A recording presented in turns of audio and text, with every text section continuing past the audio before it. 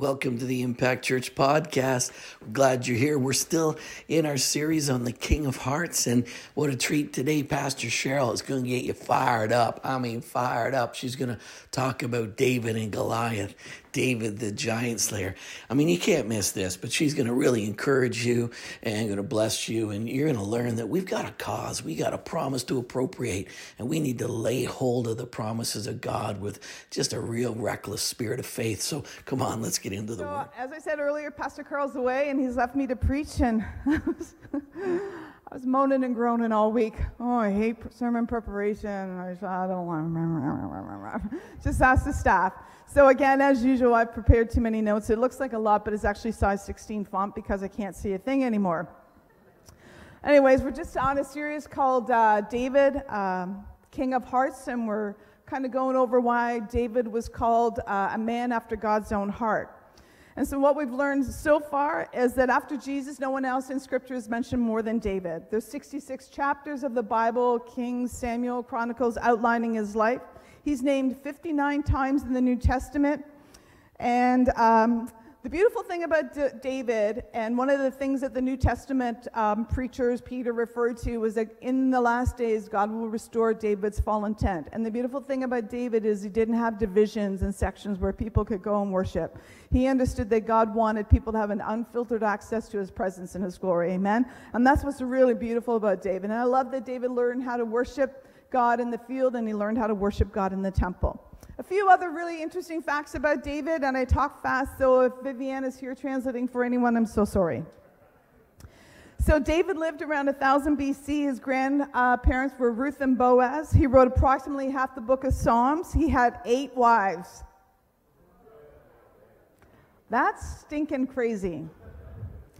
He was first crowned king in Hebron in Judah and then in Jerusalem. He was 30 years old before he became the king. He reigned 40 years, 7 years in Hebron, and 33 over all of Judah and Israel. And this is one thing I love about the Bible, is I love that the Bible is so honest about people's lives. Like David, he's a man after God's own heart, but he had some big mistakes in life. Amen? And we'll probably go into that a little bit further on. But right now we're just celebrating a great feat for David.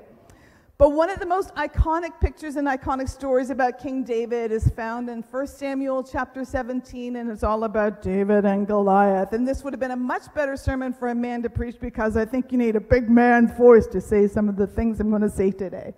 But I can yell. This story's been told and taught so many times through literature and art, and the David and Goliath confrontation has all become cliched for underdogs and antagonists. It's iconic. The odds seem overwhelmingly indefensible, and the opposition is full-on terrifying. But the story of David is so much more than a cliche, and it's really an account of David's trust and faith in God, which would become one of his most defining characteristics. So let's kind of set the stage for this epic story of David and Goliath. Just want to go over the scene quickly. I want to talk about the challenge, the shepherd boy, the challenger, and the battle, the scene. So verses 1 to 3, I'm not going to read everything just because we're going to be short for time, and I want to give lots of time for some ministry. Now the Philippines. Now the Philistines had gathered their armies for war and assembled in the valley of Elah. Saul and the Israelites assembled in the valley. They drew up battle lines, and each of them was on one side of the valley. The Philistines on one mountain hill and the Israelites on the other. And the valley of Elah was really important. It was on the western edge of the Judean low hills, and it was a strategically important corridor, one for trade and transport, and also it was a corridor that the Israelites felt that they had to protect so that there wasn't advances against the people of Israel. And so who were the Philistines? They were a group of people who were in Canaan before Moses, and they were part of the people that had to be dispersed when they moved into the Promised Land. They were by nature aggressive and expansionist, and they were a constant thorn in Israel's side. And the conflict was always over land, religion, and culture. And the battle continued through to the days of Eli, and kind of finds its culmination in the life and the battle between David and Goliath. And so then you have the Israelites. So the Israelites on the other side, they should be actually quite confident by now. They'd been in the promised land. They'd gotten out of Egypt with all the wealth of Egypt. They had the walls of Jericho come down and saw God do a mighty feat there. They were conquering over Ai and over other Philistine groups. Not to mention they were God's covenant people. And that's a really important thing to remember here. They were God's covenant people, a covenant that dated back to Abraham. And every Jewish boy, every Jewish person would have been told and would have known about the promise of God and the covenant of God. I'm not going to read the scripture, but it's in Genesis chapter 12, verse 2-3. You hear God talking to Abraham, and it's a promise of descendants and blessings. I will bless those who bless you. I will curse those who curse you. I'll make you a great nation, and I'll make your name great.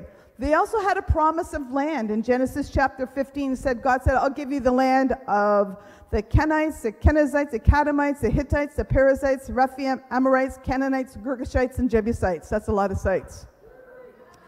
So they had a promise of blessing and descendants, and they had a promise of land. And that promise was marked by something very, very important that David references in his dialogue with Goliath.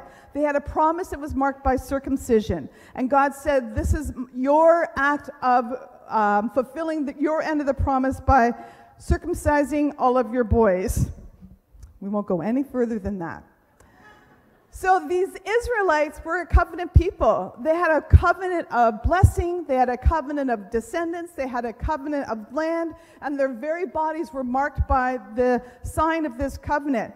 And so they bore in their bodies that covenant. There was no escaping that God had made a covenant with them. And so, but it's so odd that they would be so discouraged by the Philistine army because they'd beaten them before. They'd gone through Ai. They'd taken down Jericho. They'd fought Philistines before. So what was going on in this particular situation that they were just stagnant? Neither army was moving. We go to the challenger, Goliath. Verses 4-7. It's crazy that they took 3 verses to describe this giant. Goliath was from Gath, which was one of the cities and the chief cities of the Philistine territory, and he was referred to as a champion. He was superior, he was a title holder, he was a winner, and then the Hebrew word for this champion was Banayim. Yeah, Banayim or something like that. I've got it kind of in phonetic form here so I can sort of pronounce it, but I don't speak Greek or Hebrew. So it actually means the middleman, and this word is only used twice and is used twice in this chapter. So he is a champion, and it actually means the middleman, the space between armies where single combats would be fought and take place in order to decide the end of this challenge. It would decide the fate of both armies. So Goliath was a champion, and Goliath was a winner. He was a title guy. He was a guy who knew how to take people out. And so they send Goliath out to, challenge Israel. And so this is why you see Israel not moving or not doing anything. So his appearance. The scripture says he was 6 cubits. That's close to 9 feet. Some scholars argue it might not be 9 feet, but we'll just settle with 7 to 9 feet. His armor reflected different pieces of armor that he collected from different fights and different wars to further intimidate and display to all of his enemies that he had been in some previous battles and had won. He had a bronze helmet. He had a coat of mail that weighed 125 pounds. So that's like, I'm a little bit heavier than 125, but he's carrying my weight around his body the whole time in that chain mail. And he had greaves, that's like shin pads, that were made of bronze. He had a javelin of bronze, and it was slung between his shoulders. The shaft of his spear was like a weaver's beam. The spearhead weighed 15 pounds alone. These weapons almost seemed superhuman, as ordinary men would never have the strength to actually put them on or use them. So Goliath was armed to the teeth. He was large, he was strong, he was frightening, he was well-trained, he was impregnable, and he had superior technology. And not only does he look menacing, but he talks a mean talk as well. His insults in verse 8. Why do you come out and line up for battle? Am I not a Philistine? Are you not the servants of Saul? Are we not the enemies of Saul? I heard y'all were something special. And by this time, both Israel and Saul had a reputation because, the peoples in the land of Canaan had heard about the Israelites coming in and doing war and taking territory. And so Goliath is challenging their past victories. He's challenging their reputation. He's mocking Israel, he's mocking Saul, he's mocking God. He said, I defy the ranks of Israel. Give us a man and let us fight. That was good, eh? Did I scare you? Not likely. So he was defying them. He was taunting them, defaming them, scorning them, blaspheming them. And when this happened, it says the Philistine came forward every morning and every night for 40 days. So the average Jewish person wouldn't have been much more than 5'4", 5'5". So this guy's a big guy. He's pretty menacing. So this illustration kind of shows that violence isn't just about physical harm, but violence can be about psychological harm. He was breaking them down. Every morning, every night, he came out and taunted them. He was annihilating their sense of self. He was annihilating their confidence. He was actually verbally abusing them twice a day, 40 days and 40 nights. And on hearing the Philistines, Saul and all the Israelites were dismayed, terrified. They were broken, shattered, and afraid. No Israelite could see themselves beating this monster, probably saying amongst themselves, I don't know, I'm not going out. That guy's probably a giant from the descendants. He's probably one of those, descendants from the giants. Look at him. He's 9 feet tall, and he's scary. They've gone from being the heirs to being scares. The challenge. And this is where the whole concept of that middleman, the man in between, comes in. And so Goliath calls someone out, send me out a man. And so I think about a really great illustration for this is from the movie Troy. I don't know, y'all seen Troy? Where Agamemnon is challenging the Greek army. And it's really just perfect illustration. And they're in the valley and the armies are lined up for battle. And then the Greek guys, and they do this whole thing, a middleman, send me a champion. And so the Greek guy sends out their champion, and he's like tall. He's like broad. And I'd hit my chest, but I hurt my rib. But he, and then they send out beautiful little Achilles, Brad Pitt. So you have this menacing man. He's got scars. He's got a bald head. He's big and burly. He's beating his chest. Wah! And then Brad Pitt comes out without a word and takes him down. So that's the whole idea of middleman. That's exactly what Goliath is challenging, and that's exactly what is happening between the Israelites and the Philistines. Choose a man, have him come down to me. If he's able to fight and kill me, we'll become the servants and subjects. But if I kill him, you'll become our subjects and our servants. And then it says, verse 12, the shepherd boy. Now David, the son of an Ephrathite named Jesse. And so Ephrathite is actually a female reference. And so it's referencing a female, and actually she was a great matriarch who was married to Caleb, who had the son Hur, who built and established the city of Bethlehem. So the author is linking Jesse and then David to this person Caleb and his wife, the Ephrathite. And so why is this important? Well, if you think about Caleb, Caleb was a special guy. 12 spies were sent out, and only Joshua and Caleb came back with a good report. And then when they went over to the promised land, and they were entering a certain territory, a mountain territory, this is all in Genesis, and by the way, I don't have PowerPoints, the notes are online. And so Caleb says, I'm 85 years old now, but I'm as young as I was and as vigorous as I was when I was 40 years old. Now give me this mountain. And that was Caleb at 85 years old. And then another reference in Numbers says that Caleb has a different spirit who serves God wholeheartedly. I think it's really important that the author links David to this character, Caleb. Because one, Caleb was vigorous. Caleb knew the word of God. He knew the promise of God to him, and Caleb had a different spirit, and he had a warrior's heart. And I just love that the author linked David to Caleb. Amen? David might look small, but perhaps this young shepherd boy has something of his grandparents in him. Perhaps he has a different spirit. Caleb the mountain taker, and David the giant slayer. Okay, back to the story. So David went back and forth. We learn about David throughout this chapter that he went back and forth between Saul and tending his sheep. In verse 17 to 18, we learned that Jesse sends David out on a cheese and cracker run. It's actually grains and cheese, but cheese and crackers for y'all. So he's the Uber Eats delivery boy. Verse 26, it says, he's delivering the cheese and crackers, and out comes Goliath, ranting and raving. And David said, what will be done for the man who kills this guy?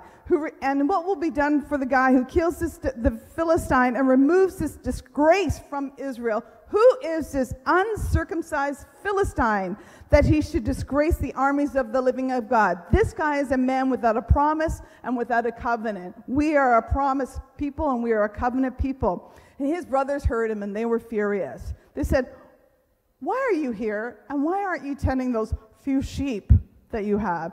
Did you come out just to take a good gander? So they accused him of conceit. They accused him of wickedness, and they just said, you're just a young guy trying to come and get a good glimpse of whatever's going on. And so someone overhears David saying this. Sorry, I'm going through the whole chapter, but not that fast.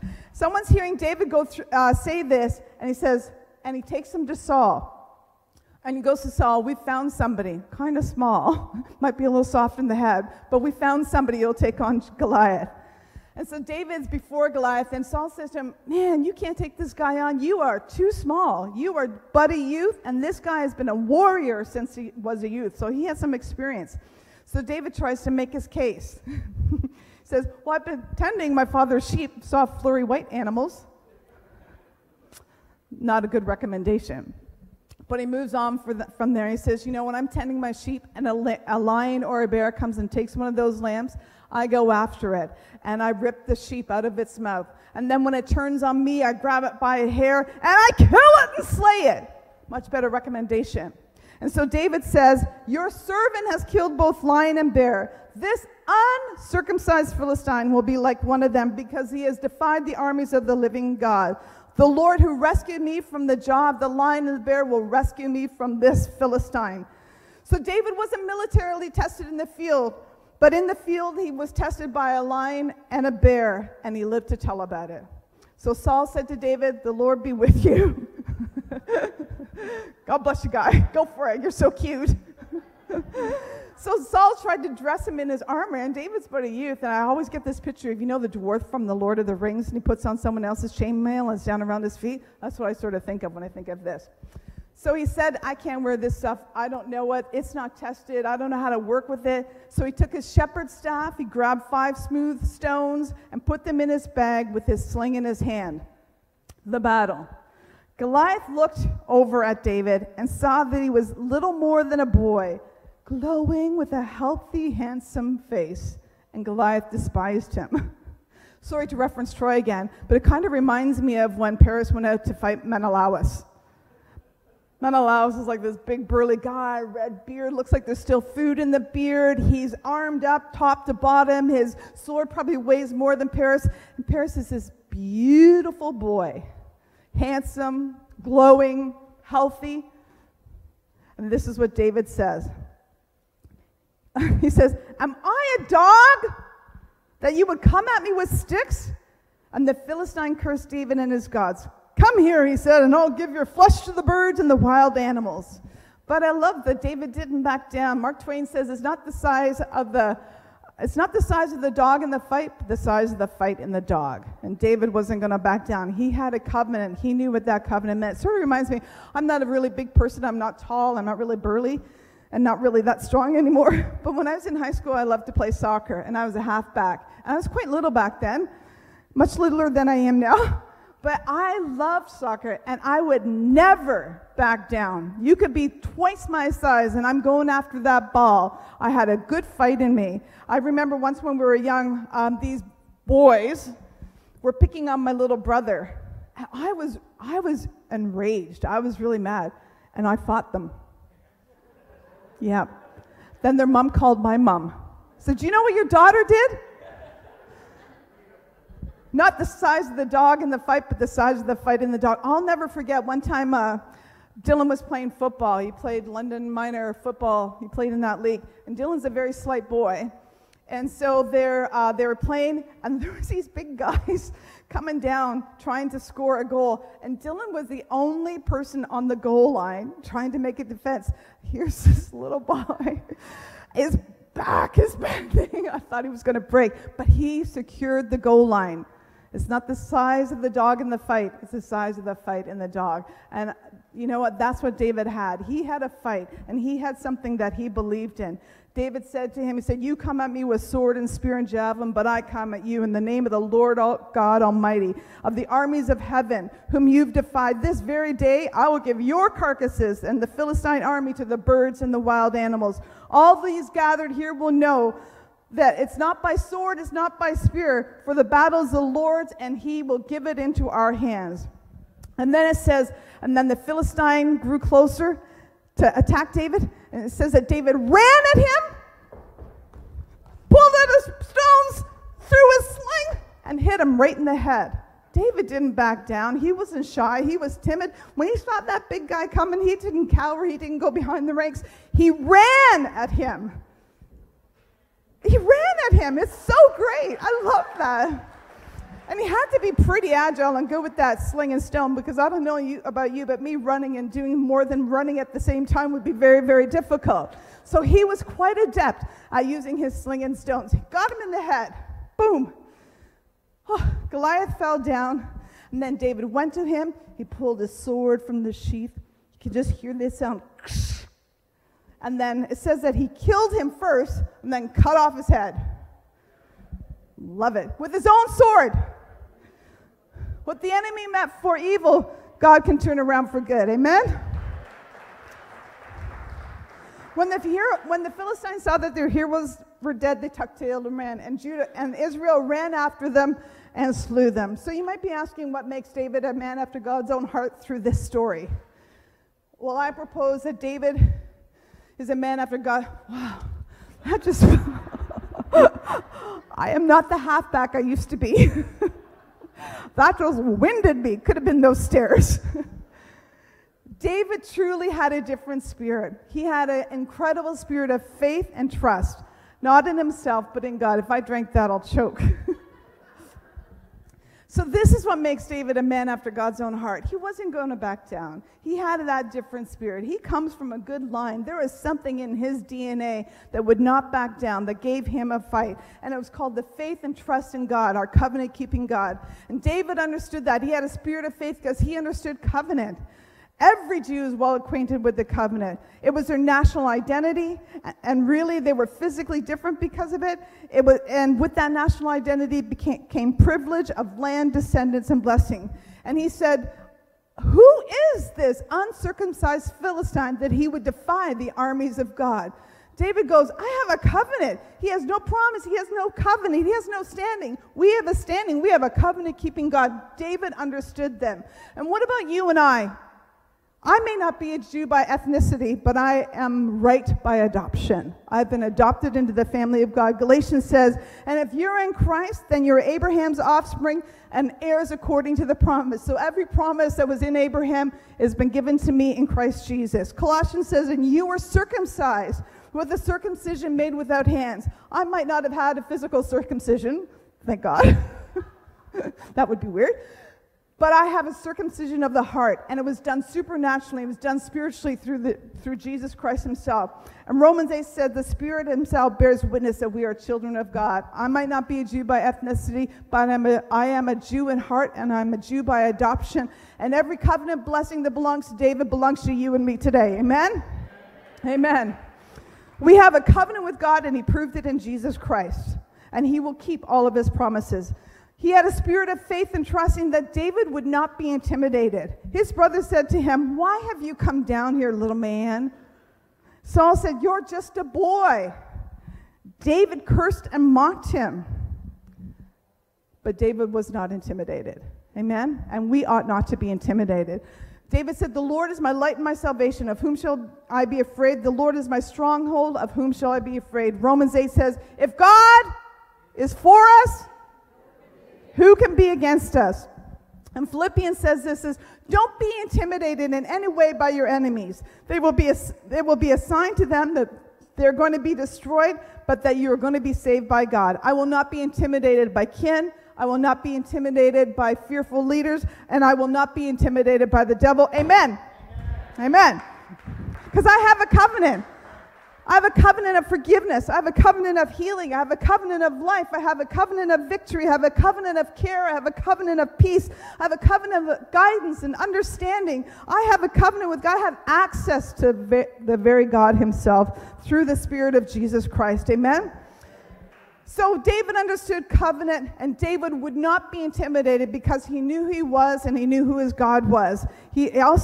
David was able to draw from past experiences. That spirit of faith was growing up in him, and he drew from past experiences. I've slain a bear, I've slain a lion, I can take down this Philistine. He had confidence by recalling his past victories. You all have past victories. They might be little, but celebrate those past victories. If you're an addict and you stay clean for a week, you've got a victory. You know what? If you're an anxious person and you've been at peace for a week, you've got a victory. Then every time you go through something or you face a giant, you just need to recall those victories, and you just need to recall those times that Jesus met you in that valley and he brought about a great victory for you. Amen? Amen. Recall your victories. You know, I've been a Christian for many, many years now.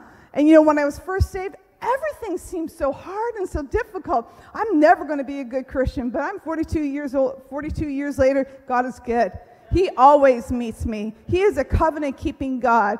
I can trust him to keep all of his promises, and he has won victory after victory for me. Amen? And, you know, go with the stuff you know how to work with. David said, I'm not going to put on your armor. I'm not going to do something that I haven't tested myself. Your victories and your experiences come from the things that you've tested, that you've proven. Amen? Don't rely on someone else's word. Don't rely on someone else's armor. Work out your victories. Celebrate your victories. Use the things that work for you. Amen?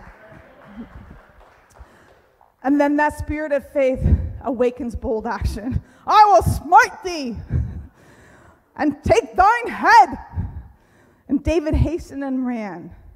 It says that the wicked flee when no one pursues them, but the righteous are as bold as a lion. A spirit of faith awakens bold action. Amen? And that spirit of faith comes from knowing who owns the battle. David said, all this assembly shall know that the Lord saveth not by sword or by spirit, but the battle is the Lord, and he will give it into your hands. It's not by might, it's not by power, but it's by my spirit, saith the Lord. Amen? And I'm a child of God like David. I have a heart after God because I know I have a covenant. I know that, you know, no enemy can intimidate me. I don't get intimidated very easily, if you hadn't noticed. I have experiences. I have weapons. The weapons of our warfare are not carnal, but they are mighty to the pulling down of strongholds. Paul told me to be dressed in the army of God. I've got prayer. I've got the word. I've got the Spirit of God who lives on the inside of me. I can be as bold as a lion. Amen? And I know that every battle belongs to the Lord. In Hebrews, it says that, or not in Hebrews, but it says in Corinthians, it says that he leads us in triumphant procession. And it says that greater is he that is in you, 1 John, than he that is in the world. Amen? And so I have a place where I can stand strong in a valley where I'm being challenged by a giant. I should expect nothing but victory because you and I, like David, have a different spirit. And the Corinthians says that I've been given the same spirit of faith according to that which was written, and I believed and therefore I speak. I've been given the spirit of faith by God himself. Galatians says you're sons of God. God sent a spirit of his son into your hearts, crying, Abba, Father. I have a different spirit. Corinthians said, we have not received the spirit of the world, but we have received the Holy Spirit that is from God. And you think the Holy Spirit's going to back down to any giant? 2 Peter says this, his divine power has given us everything we need for life and godliness through the knowledge of him who's called us by his glory. Through these, he has given us every great and precious promise, so that through them you might participate in divine nature. It's in my DNA to be a giant slayer. It's in my DNA to not back down. It's in my DNA to be bold. It's in my DNA not to be intimidated. It's in my DNA to garner up experiences where God has been victorious. It's in your DNA. Have you received the Spirit of Christ? Are you a son of God? Then you're a giant slayer. Amen? You're a giant slayer. I'm a child of God, and that's who I really am. I had the faith and the spirit of a giant slayer because Jesus, my giant slayer, lives on the inside of me. Amen? And whatever giant you're facing today, God is your answer. The enemy comes to steal, kill, and destroy, but Jesus said, I've come to give you life and life more abundantly. He forgives all my sins. He heals all my diseases. He crowns my life with compassion. He restores my youth like that of an eagle. Isn't that good? That's my covenant-keeping God. That's who I know, and that's why we can be confident. That's why I can have faith and trust in every single promise that God has spoken over our lives. Amen? George, y'all here? George, where are you? You got a team with you?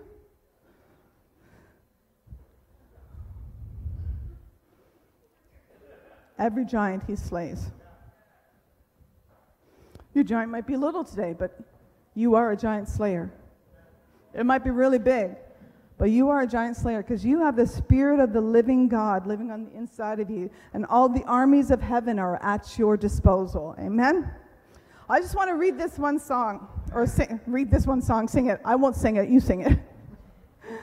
But David said to them, he said, I come to you in the name of the Lord Almighty, the Lord of the armies of heaven. And some of the names of the Lord are El Shaddai, the Lord God Almighty, Jehovah Nissi, the Lord my banner, Jehovah Ra, the Lord is my shepherd, Jehovah Rapha, the Lord that heals, Jehovah Tsidkenu, the Lord our righteousness, the Lord, and I'm not going to say this word, who sanctifies you, Jehovah Jireh, the Lord will provide, Jehovah Shalom, the Lord is my peace, Jehovah Shabbat, the Lord of hosts, El Rohi, the God who sees me. Go ahead, George. Start at the chorus. And I really love that, we do actually plan our services. They don't just happen. But I love this song because you and I have a name. And we have the name of God. We have a covenant-keeping God. Amen? Go ahead. Your name is power. Your name is healing. Your name is life. You got a name. Break every stronghold. Shine through the shadows. Burn like a fire. Your name is power.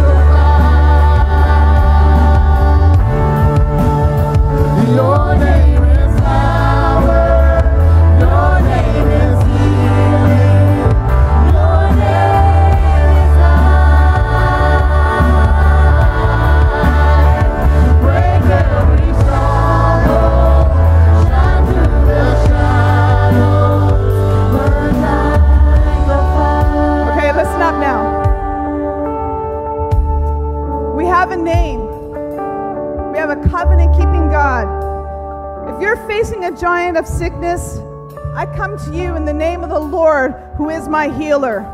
If you're facing a giant of debt and scarcity, I come to you in the name of the Lord Jehovah, who is my provider. If you're facing a giant of anxiety, I come to you in the name of the Lord, who is my peace. If you're facing a giant of overwhelming loneliness, I come to you in the name of the Lord, who is my shepherd, who puts me in a family. If you're facing the giant of addiction, I come to you at the name of the Lord, the God who sanctifies me. If you're facing a giant of feeling orphaned or alone, I come to you in the name of the Lord, who is my shepherd. If you're facing a giant of condemnation and guilt, I come to you in the name of the Lord, who is my righteousness. If you're feeling surrounded by not one but many giants, I come to you in the name of the Lord God, who is my banner. He is my confidence in battle. He is my rallying point. If you're surrounded by giants, just look to Jesus. He is your rallying point. He is your conqueror. He will wrought a victory for you in the name of Jesus. Amen. Your name is power. His name is healing. His name is righteousness. His name is provider. His name is peace. His name is justifier. His name is righteousness. His name is the one who sanctifies. His name is the one who gives me victory. He is the Lord Almighty, and He is in charge of the armies of heaven. Amen. There's no giant you can't face. There's no difficulty you can't face. You have a covenant-keeping God, and you stand strong, and you count those victories where God has been with you before. Go ahead, George. Sing it with all your hearts. If you're facing sickness, Jesus is your healer. If you're facing debt, Jesus is your provider. If you're facing addiction, Jesus is your righteousness, and He is the one who sanctifies you. If you're facing anything, you just yell out that name of Jesus right now. I command you, yell at those giants. I come at you in the name of the Lord God Almighty. Shout Jesus from the mountains, Jesus is